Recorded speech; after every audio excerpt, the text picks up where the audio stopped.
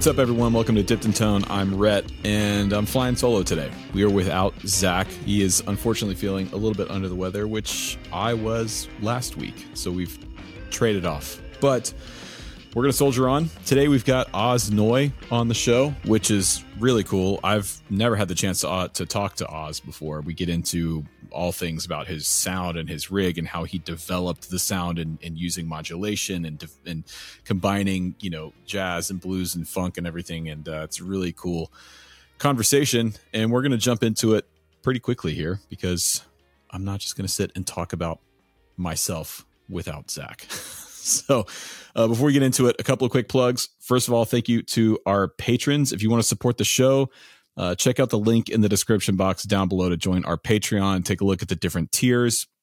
We give access to the patron-only Discord server, so you can listen to episodes live while we're recording them. You can submit your rig to be dipped. And if you like what we do here, that's a great way to support Dipped in Tone. And we also want to thank the sponsor of today's episode, which is StewMac.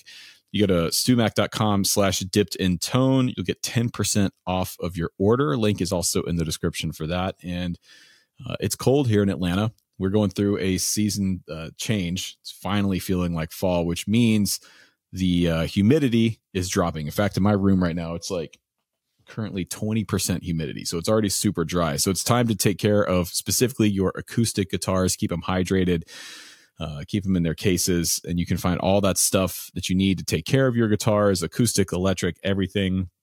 Your setup is probably going to change because of the season change.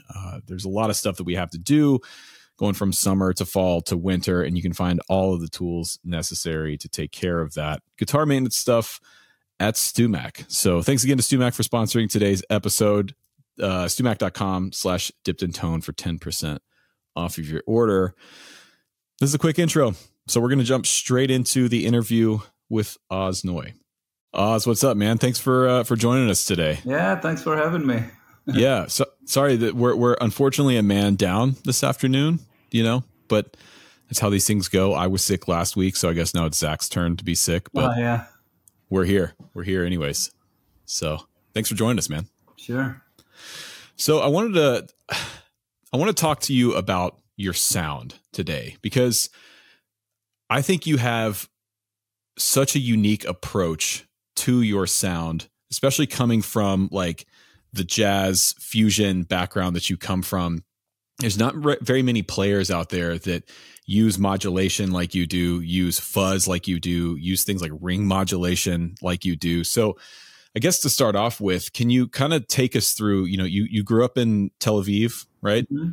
And you got into, and you got into playing there around 15. And from what I understand, it was kind of a more traditional jazz background, right? Well, the way it started, I started playing at 10 and actually started with the Beatles, Oh, yeah. So I was always playing rock and pop and jazz, or pop and jazz. I always did both since I started, really, because I don't know. I guess when you start learning guitar, the way to kind of learn more advanced stuff is more through jazz, So when I was 15, I was kind of semi-professional already, kind of professional actually, not semi. So I would play with a lot of I started to do recording session. I would and I would play with a lot of the pop artists there. Right. But in the same time, I was studying jazz. So I was doing a lot of jazz gigs. So my whole thing was just basically doing both pretty much till this day, really. But growing up was always both worlds at the same time. That's why probably I'm a little more aware of guitar sounds and tones, because, if you do studio work or you play pop or rock gigs, you have to be aware of that stuff. Where in jazz, at the time at least, I was growing up in the 80s, it started to be more popular for people to play with solid bodies, but it was still not really popular. Like jazz was like a hollow body guitar with that kind of dead sound. Right. Right. So what drew you to both simultaneously, the pop and the jazz stuff? I just did it. I loved both. I never had I remember as a kid, people would tell me, oh, you got to decide. And I was like, no, I don't have to decide. I just do whatever I like, It's more work, I guess, in some ways. But I don't know. At the time, just, I I was always playing pop and rock and stuff like that. So that was always kind of a thing that I like to do, especially in the 80s where all the shredders were around and that stuff was always fun. But the jazz thing was interesting because I wanted to improvise and play jazz. So when I discovered like Pep Metheny, like in the 80s, the Pep Metheny group, Still Live Talk in that record, or like Chick Corea's first Electric Band record, or Helen Holdsworth, I was like, wow, this is what I want to do. Or Schofield was doing Blue Matter. It's that era. Yeah. So that's what I wanted to do. And I tried and I realized that there's no chance I can do it because in order to do that, you have to really study jazz, you know? So then I found some teachers that got me to play traditional jazz. So that's pretty much the story. I was playing heavy metal in one hand. The other hand, I had a hollow body guitar and I was playing bebop, you know? Did the two inform each other? Like, did you find yourself on your heavy metal, your pop gigs at the time, thinking about your jazz harmony? No. I was able to somehow, I was able to kind of separate it. I never played heavy metal, but I like the heavy metal guitar shred thing, you know? Yeah. So I would put that into pop gigs. You know, there's YouTube videos of me playing with an Israeli artist when I have long hair and I'm tapping and stuff. And I was like 20 or something, or 18. So, but the jazz thing was always kind of separated. I think it started to all connect right before I moved to New York because I started to do some bar gigs where it started as a kind of a trio playing blues without a singer. So it was all instrumental. And then I got bored of that and I started to add some R&B tunes like Stevie Wonder and James Brown. And after a while, I was like, well, what would happen if I just start playing all my jazz vocabulary on that stuff? So that's how things kind of started to come together as one thing. And then when I moved to New York, it took a minute. Once I got rid of my hollow body guitar in New York, because I realized that it ain't gonna work great for me that with that tone, you know what I mean? Yeah. So when that happened, then things start to kind of come together. So in Israel in the 80s and 90s, what was the gear scene like? Like what kind of rig did you have? Was there was it easy to access pedals and amps, or was it kind of hard to come by? Well, it was very popular to use an ADA or a Triaxis, Boogie Triaxis, and everything in stereo. It was that kind of period. So that went on for a while. I never got my Triaxis, Boogie Triaxis ever. I'm still dreaming of the day, you know. But I used ADA, you know, with speakers and stuff, like doing the stereo thing. And then I got into Stevie Ray Vaughan, and that changed everything. So when that happened, I was like, okay, I need a twin reverb. So I got it, like the best amp that I owned in Israel. I used to use Marshalls, but it was like 900. It was crappy ones, you know, with pedals. But then I got a twin reverb with, you know, remember the ones that had the red knobs? Yeah. You know? So I had one with black knobs. What year would that have been? Like late 88? 94. Okay. So that was like the first real decent amp that I owned. And that I used that for maybe 2 years. Then I moved to New York. But that's when I started to get a more of a blues tone, you know? Yeah. So was that the one that had the JBLs in it with the chrome dust caps? I don't remember. I think it just had regular Fender Eminence or whatever they used at the time. Actually, believe it or not, I shipped it to New York at some point, and my first solo album, Hot, the studio album, I used that amp. I used 2 twin reverbs. Wow. Yeah. So you got into Stevie in the early 90s, I guess, or late 80s. And late 80s, so how did that affect because you're known for playing Strats and Tellys mostly now, right? Yeah. So was that a product of the Stevie Ray Vaughan stuff? I think so, yeah. Pretty much, yeah. So you would have gotten a Strat and a Tube Screamer and a Fender and just gone full Stevie. Yeah, pretty much, yeah. I think that's what it does to everybody, really, once you're on it. And also at the same time, you know, I was listening to Eric Johnson and stuff like that. So Eric was another guy because those tones are so great, you know? Yeah. So when you moved to New York in the 90s, what was that like? Because obviously New York is kind of the epicenter, at least in North America, for the jazz scene. Yeah. So did you jump headfirst into the jazz stuff, or were you just taking any gigs you could get your hands on? Well, I took everything I could get my hands on. what was interesting is when I moved to New York, I was hoping for something that wasn't really there in the beginning. Like, I always loved jazz. So, like let's say more, not straight ahead, but more acoustic jazz. So when I came to New York, I went to a couple of clubs and I was like shell shocked from it. I was like, wow, this is really the best there is. You know what I mean? So I was a little freaked out to even try, you know what I mean? Because I was playing jazz gigs, but when you go and see Brett Meldau or Bill Stewart or those guys in front of you playing in a small club, or Brian Blade or Kurt Rosenwinkel, and at the time, it was mid-90s, they already had their shit completely together. Like they sounded like they sound today, you know what I mean? So when you see that, you're like, oh, okay, well, I got to step back. So that was one part of it, that's why I stayed in New York all those years, because of that. But I grew up also on, the Jocko thing and Stern and Hiram Bullock. So, and a lot of R&B and blues and stuff. And when I moved here, I didn't find that in the beginning. I was like, well, I can't really find that stuff.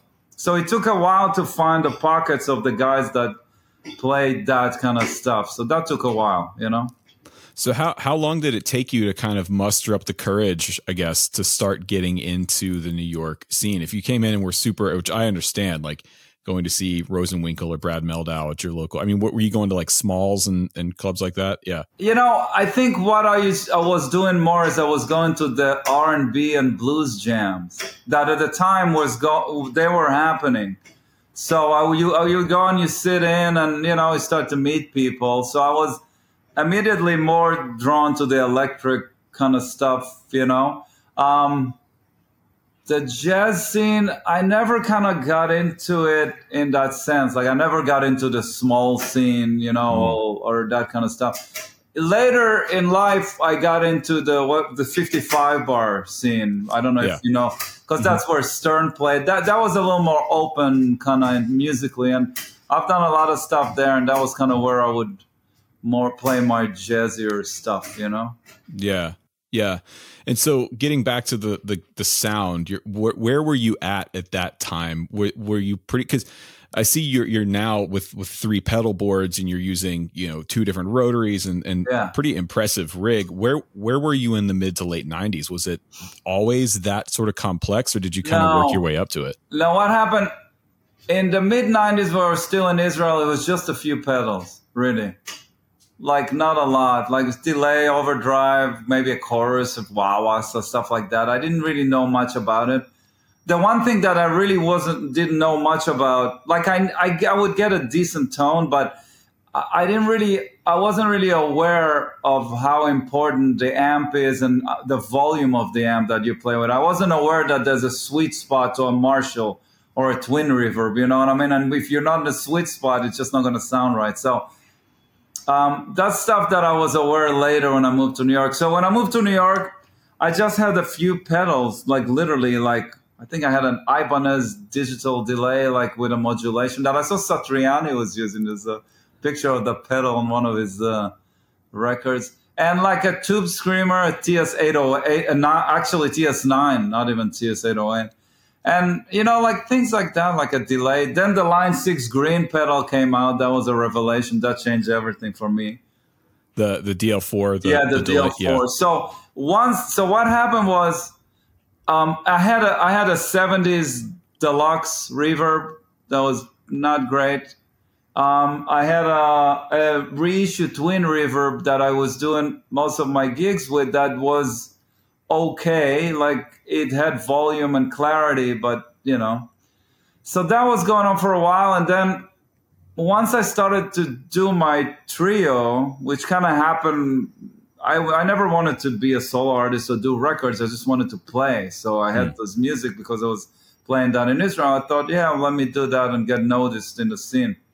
So once I started to doing that, I started to write, and the whole thing with my pedal board evolved from my writing, meaning like I would write certain tunes and I would, suddenly I would use a reverse delay, and then I want the reverse delay to go to another delay. So then suddenly you need 2 DL4s, and then you want to have a looper on the side also. So you use 3 DL4s, which I use at certain points, and then the whole thing with the Leslie and the tremolo, it all came from just playing live all the time and writing music, So at some point I had a really, really big board because, the tunes and what I was writing leading to my first studio album, it was kind of, the music was kind of asking for it, you know what I mean? Yeah. Yeah, I love your use of rotary. I feel like the Leslie sound from a guitar player's perspective is one of the most underrated things. Yeah. It adds so much, especially in a trio context where you kind of need to fill up a lot of the space. Exactly. That's exactly what it was. It was because I played a trio, the effects became kind of almost another instrument, you know what I mean? It adds another color. It kind of makes it more interesting. And I used to do a lot of stuff for a minute with loops. Now I still do stuff with loops, but there was a period when when I did the second studio album, Schizophrenic, I used to do, if you listen to Schizophrenic, there's all these like really fast lines. It's stuff that I loop while I play and then I double time it and reverse it. So I used to do a lot of stuff in real time with loops. I still do. It just changed. So a lot of those things happened while I was playing live. Things just started to kind of pop up. Like the example that I always say was, I do this thing where the tremolo is really, it's a hard tremolo and it sounds like it's a rhythm part of a rhythm guitar. That happens as a mistake when I was in Japan, when I was doing my first tour. My feet hit the tremolo pedal and it went all the way up. And I remember playing a chord and go like, oh, what is this? But then I went with it and suddenly I realized that I'm playing rhythm and I edit in and out. It sounds like I'm doing you know what I mean? So it's like little things like that, but it all happened through live playing. I was kind of lucky because I played live all the time, Yeah. So your approach to sound is in terms of writing, I guess there's sort of two approaches where you have an idea of a sound in your head and you try and get it out of your amp, or you stumble onto something and that inspires a part. Are you kind of both in practice, or you do one or the other? To me, the most important thing is just something that you always struggle with is just to get a really good basic tone. Everything else kind of come on top. If you don't get a really good basic tone, nothing else will really work, So I learned over the years, and I've changed a lot of different amps and stuff. But I started with twin reverbs in New York, and then I had Bandmasters that were modified. Those were pretty good, actually. And then after that, I had a Marshall for a long time. And then when the Turok came into my life, that kind of made a big difference because Turok doesn't sound like a Marshall, but it has that kind of punch, So you get like that kind of Fender clarity and like an exotic kind of sound, but with a lot of balls, So that made a big difference. And also all those amps started to react well, where before, I was playing, I was like, why is the distortion so thin, or this sound doesn't have sustain? I wasn't realizing that you have to play in certain volumes and use certain amps and certain kind of levels to get, it's like air that's moving. Like I'm talking, the air moves. It's the same thing with a guitar. So that's the main thing. And that's something that you always struggle with that. Even if you have great amps, it's always like, whatever room you're in and wherever you're standing, it always has to, something has to give back. Otherwise it's really hard to play, really. Yeah. What Turok are you using now? I use either a TS1 or a classic reverb. Yeah, I just recently both. I just got a classic reverb, the 100-watt recently, it changed my life because of like there's this just fidelity to it. There's just more coming from that circuit than most other amps I've played. The Turoks are really something else, Again, I have old Fenders. If I do smaller gigs, I use an old Deluxe. I have a Princeton. I used to have a Super Reverb that I like, but I didn't find, the thing about using amps for me is if you don't have the right gig to use the amp, then you end up not using it. And I had a really nice super reverb in my house, and it was sitting in my closet for 2 years. And after 2 years, I was like, man, I haven't touched this in 2 years. I better not keep it. So it's that kind of stuff. I have a really beautiful old Vox that I'm not using yet. And I have Marshalls. I have a 50-watt Plexi and a 100-watt Plexi. The 100-watt I record with at home all the time. The 50-watt I used to play with it live, but again, it's the same thing. You have to have the right gigs to use it on. Otherwise, it just doesn't sound right, you know? Yeah. Yeah, you really have to be working those amps. Otherwise, they just kind of fall apart, you know? Exactly, yeah. So a lot of the times I'll use deluxe. Sometimes I use 2 deluxes. That works great too, you know? So it kind of depends on the gig and on the room, really, at this point. Yeah, yeah. You know? So you use a lot of things like octave fuzz and ring modulation and things that are kind of out there for a lot of guitar players. I'm a huge octave fuzz fan myself. Yeah. Like one of my favorite things to do is, turn the guitar down to get sort of a pseudo ring modulation kind of sound. How did you get to that? What drew you to that stuff originally? Well, I don't use ring modulator. I use something on the line 6 that sounds like it. I think it's called frequency something. Oh yeah. Mm-hmm. It kind of does the same thing, you know. I never had an actual ring modulation. If you use the Octavia the right way, it will sound like that a little bit. Years ago, a friend of mine brought like a full tone octave fuzz, and as soon as I played it, I was like, oh my god! And I ran and bought one. You know, I didn't even have the money. I just was like, oh, I gotta have this. So I've been using. That was in like probably the late 90s or something. So I've been using Octavia and octave fuzz for a really long time, and there's so much character, there's so many sounds that you can get out of those pedals just by turning the volume of the guitar up and down.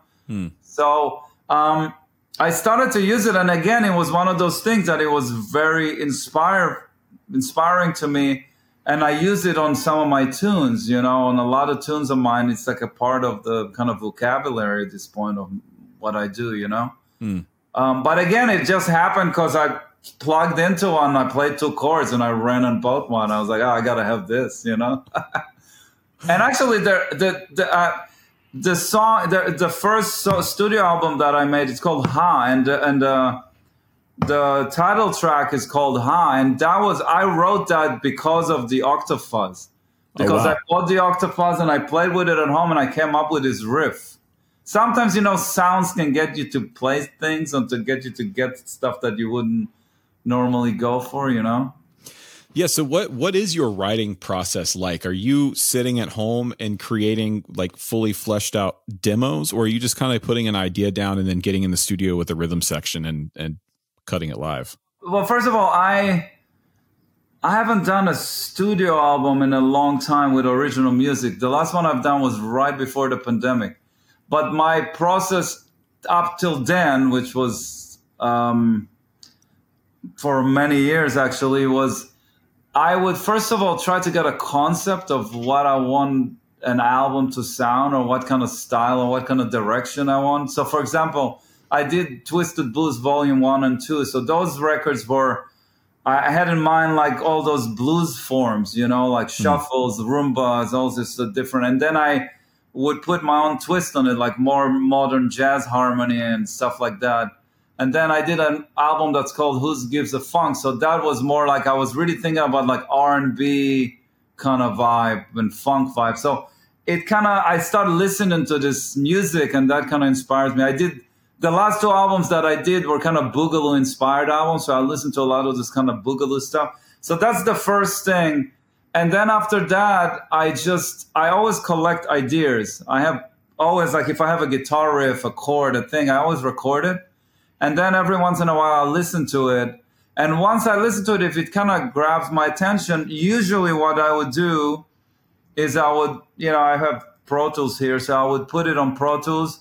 Normally, I would program a drum beat and a bass line. And then if that works for me, if it grooves or if it's got something, then I start developing it. And actually, all the tunes I would say that 90% of the tunes that I wrote, I basically write the bass lines and the idea of the drums at home. And then the drummers and bass players that come in, they make it their own and make it better. But the idea and the concept always comes from me, and it comes from just, I'm doing very, very basic Pro Tools demos, like super basic. Yeah.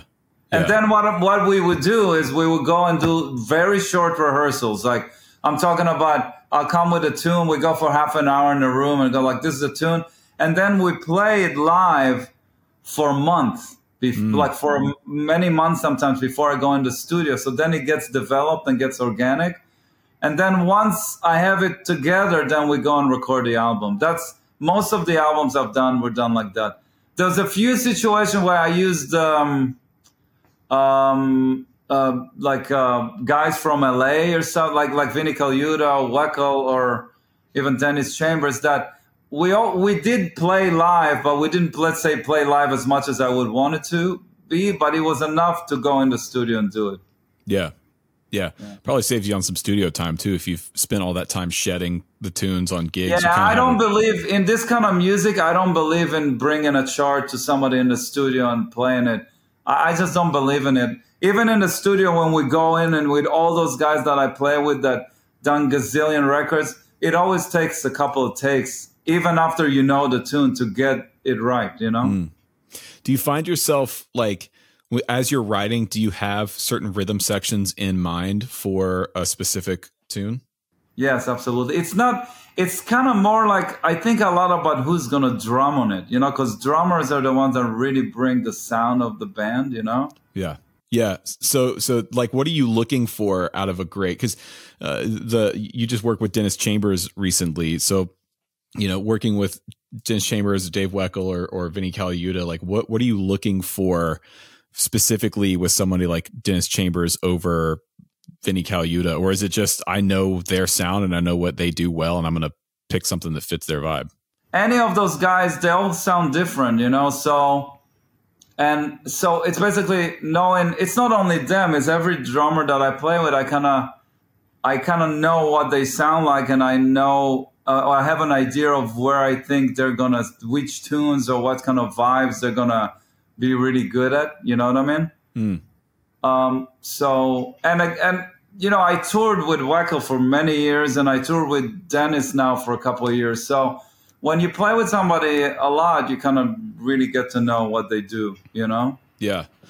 So when you go into the studio to record this stuff, are you just bringing in your live rig and using your standard amps and pedal boards? You're not using stuff from the studio or anything? No. So it's really just to go in and record. You've done all the work ahead of time. Like all the creative and production work is done, and you're just going in just to put it on tape, basically. Yeah. The only thing I've done in some of my last albums was I sent a direct signal out without I send I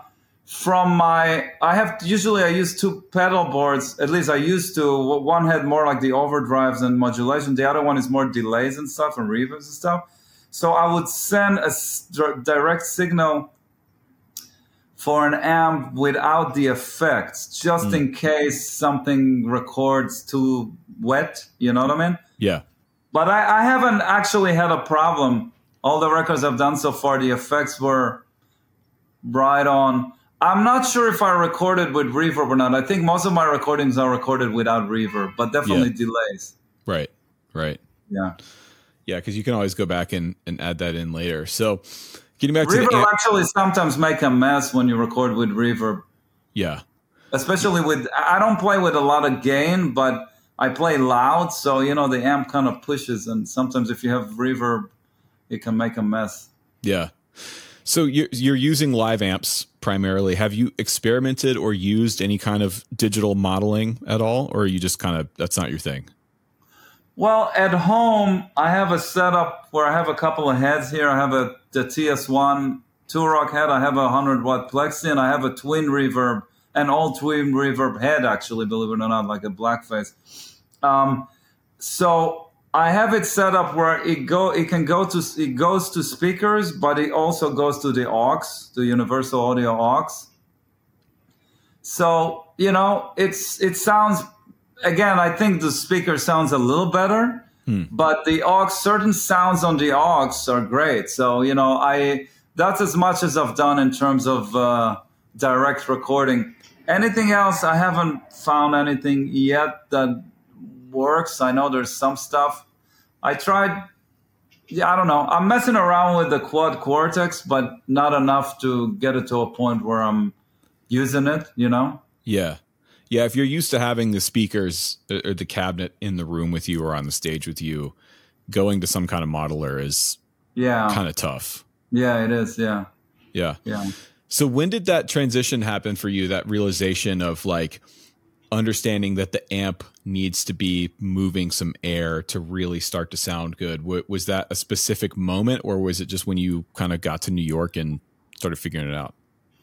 What happened is I got really lucky in New York because when I moved here, it was in the mid 90s. There was still a lot of gigs here, a lot more than what there is now, and clubs and stuff. But there is a club that's still around and that I still play at. It's called the Bitter End. And I started to play there regularly. In the beginning, it was like once a month, and then it turned into be every Monday for 17 years, actually. So the thing that was great about this club, and it's one of the only ones in New York, if not the only one, is it's big enough that you can actually bring a Marshall or a big amp and open it up and play pretty loud, Yeah. So because I had this situation in this room, I was able to kind of play with amps and kind of see how they really react, like where if you play a small room and you can't open the amp, it doesn't really matter. You would never figure out what works and what not. With this room, so I was able to bring a Marshall, a Turok, a Twin, a Deluxe, all that stuff. And as I was developing my band and making records, I would, I guess, play louder and louder. But I was also realizing, okay, these amps work best on these volumes and that kind of, you know what I mean? Yeah. And the thing is, again, you have to have the right room to do it in, because if you play in a small room, you can't open a 100-watt amp, then you can't do that. You can't get that. So it happens in New York probably after when I started to do my trio regularly, it was like in the early 2000s sometimes. Yeah. I started to realize, okay, if I play this amp in this volume, then I have sustain and all the frequencies open up and all that kind of stuff, So what do you do when you're on the road and you run into a situation where you're way too loud for your room? How do you get around that? Well, the problem to being on the road is a lot of the times I have to play rental amps. So that's where it starts. So I've been through this whole trip of, which amp is the best to rent. And believe it or not, I landed on my conclusion was that getting 2 Fender Deluxe reverbs, black faces, reissues are the best solution for me. Interesting. And I tried like twin reverbs are hell. I used Voxes for a while.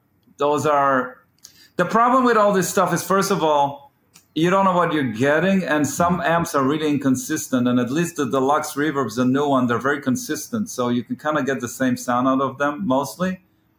And also, they're not too loud, so basically what happens now is if I play a room that I only need to use one Deluxe, then I can still open it up on 4 and 5, and it will react. But if it's a bigger room, then I'll add the second Deluxe, and then you get more volume and tone. So I found that's the best solution for me these days for touring. So you're not using like a stereo rig or whatever. It's just one, and then if you need more air, you just fire up the second one. Yep. I don't use anything in stereo, no. I have a setup where I do a little stereo, but not when I tour. So, got it. Yeah, it's challenging. I just finished this U.S. tour. We've done a bunch of shows, and some of them were rental. A lot of them were rental amps with the 2 Deluxes. And the stuff sounds good, but then whenever I can use my Turoks, I use it. I remember Dennis would go like, "Oh my God, what a difference!" And I was like, "I know." It's kind of depressing. You go like, "Oh my God, what do I do?" Matters, man. It all matters. Oh my God. I mean, do you find yourself like struggling through a specific on a night where maybe the amps aren't doing what you want it to do, and how do you handle that? You just handle it. You got no choice.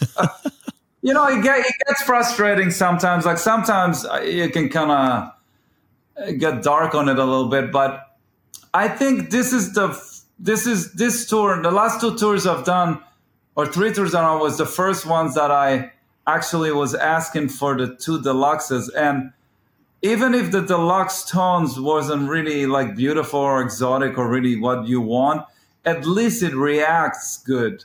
You know what I mean? Because I using like reissued twins, they to me they sound completely dead. You can't even play on them. For me, they don't move any air. So to me, it's more important to just that at least the amp will react. If the tone is not as beautiful as could be, I still get at least a reaction from the amp, Yeah. That's more important to me. Yeah, exactly. That's more important to me than the color, at this point. Interesting. Because, you're getting most of your color from your pedal board, right? Exactly, yeah. Got it. Yeah. Man, that's so I want to talk about your sort of combination of, or your approach to playing, blending the jazz and the blues and the funk influence. You mentioned Stevie Ray Vaughan earlier. What were some other influences for you earlier on that helped you kind of bridge the two worlds together? It's kind of the usual guys like Pat Metheny, John Scofield, Stern, Alan Holdsworth. But then there's all these traditional guys like Wes Montgomery, Jim Hall, Kenny Burrell, and more modern guys like Rosenwinkel, Kurt Rosenwinkel, people like that. And then the other side of it is the rock guys or the blues guys. So, of course, Jeff Beck, Eric Johnson, Stevie Ray Vaughan, Scott Henderson, I would put kind of in the middle of it.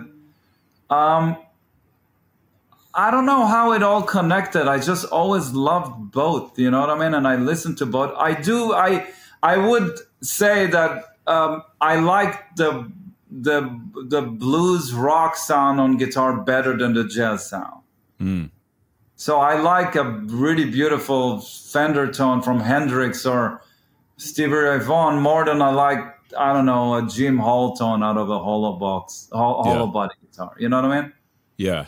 I think the fact that I like those tones immediately kind of brings you to, kind of mix it together anyhow. So what modern players are there out there today that are really piquing your interest? Who are you listening to? You mentioned Rosenwinkel, but who else? There's plenty of guys. It's kind of endless now. I don't know. Jonathan Kreisberg, Mike Moreno, Gilad Hexelman, Nir Felder. There's like so many of them. I'm like, it's probably 20 more that I don't even remember now. Those are more like the modern jazz guys, Yeah. I found, I don't know, some people will hate me for saying this, but I found that except of Joe Bonamassa and Derek Trucks, I found, again, there's a few more. I'm not saying there's no others, but I found that the blues rock scene kind of stayed, it didn't really develop since the 70s or 60s. Like, Stevie Ray Vaughan came and made a big impact. But since then, a lot of the people that play, to me, they sound like versions of Buddy Guy or Stevie Ray Vaughan. There's like nobody really that took it to the next level or invented something new, except maybe Eric Johnson at the time that took all of that, Yeah.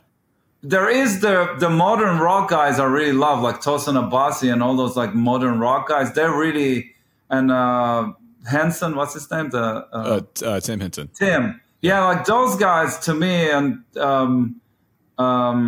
those guys to me are really taking the guitar to the next level. So I like that stuff. And of course, some of the Matteo Sasato is great, and the Italian guy that plays with the Matteo Mancuso. Yeah, Matteo. Yeah, those are great. So they're really pushing the envelope pretty far.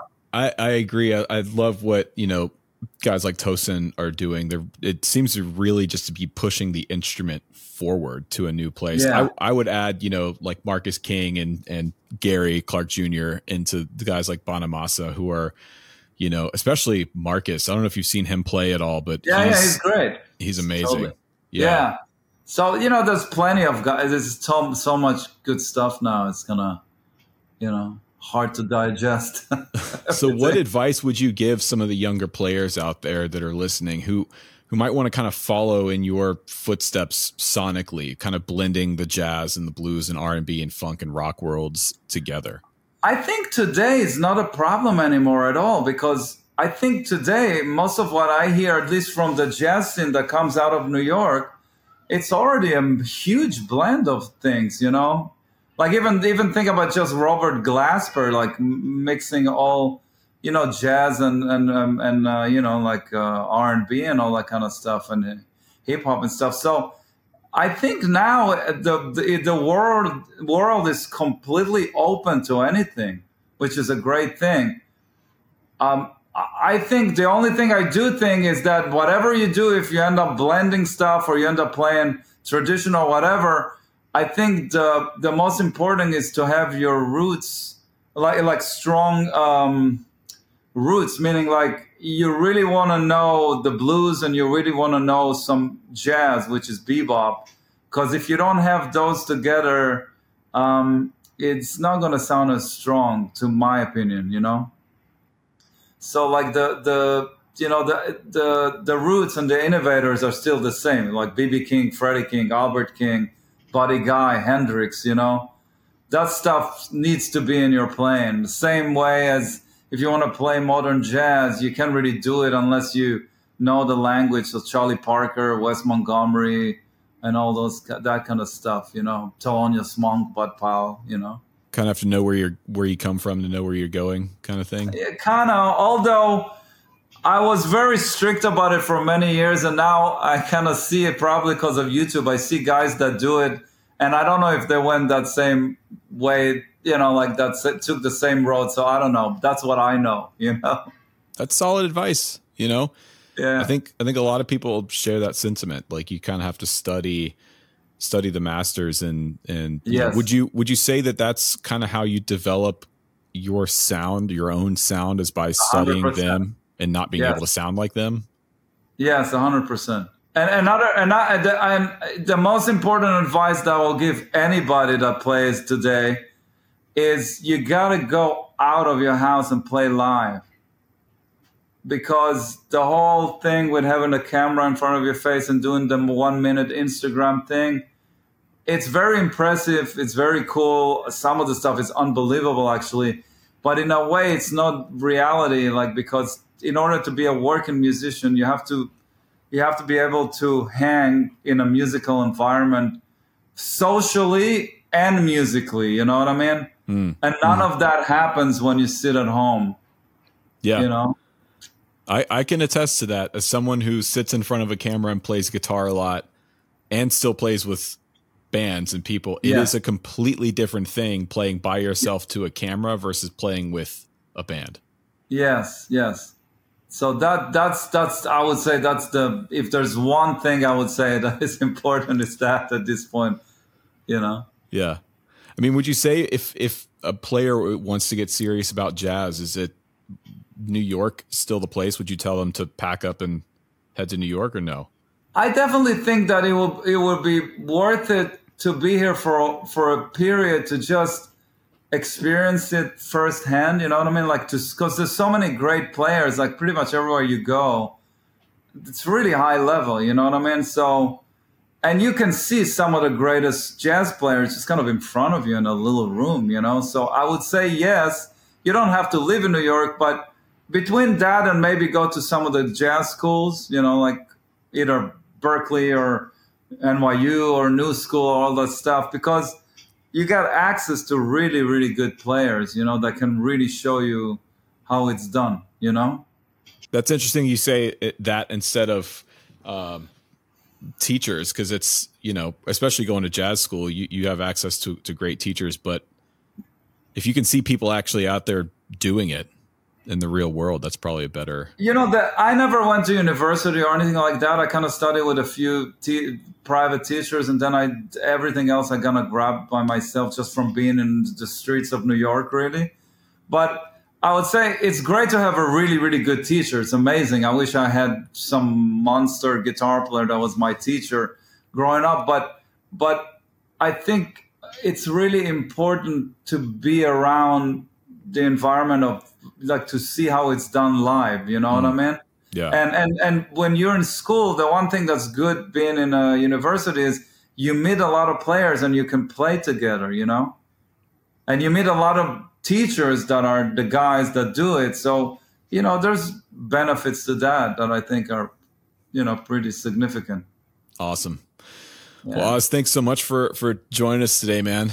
Really appreciate you taking the time. Sure. Well, that was interesting. If you haven't checked out any of Oz Noise records, you absolutely should. We'll link to a few in the description and in the show notes. I love the way he uses modulation, and his approach to a lot of these effects is pretty unique, especially in his space. So, yeah, huge thanks, Oz, for spending the afternoon with us here on Dipped in Tone. I do have a shill today, and actually, it's something that Zach is loaning me. This is not mine. This is his, and he bought it and paid for it full price, I believe. But it is the Westerland preamp overdrive pedal. I forget the actual name of this. The One, I believe it is, or it's like I don't know. But this thing is kind of hot right now. They had a whole thing of, you know, I think partnering with Vince Gill, or they gave Vince Gill the first one, something like that. But essentially, this is a kind of all-in-one preamp overdrive tone shaping box.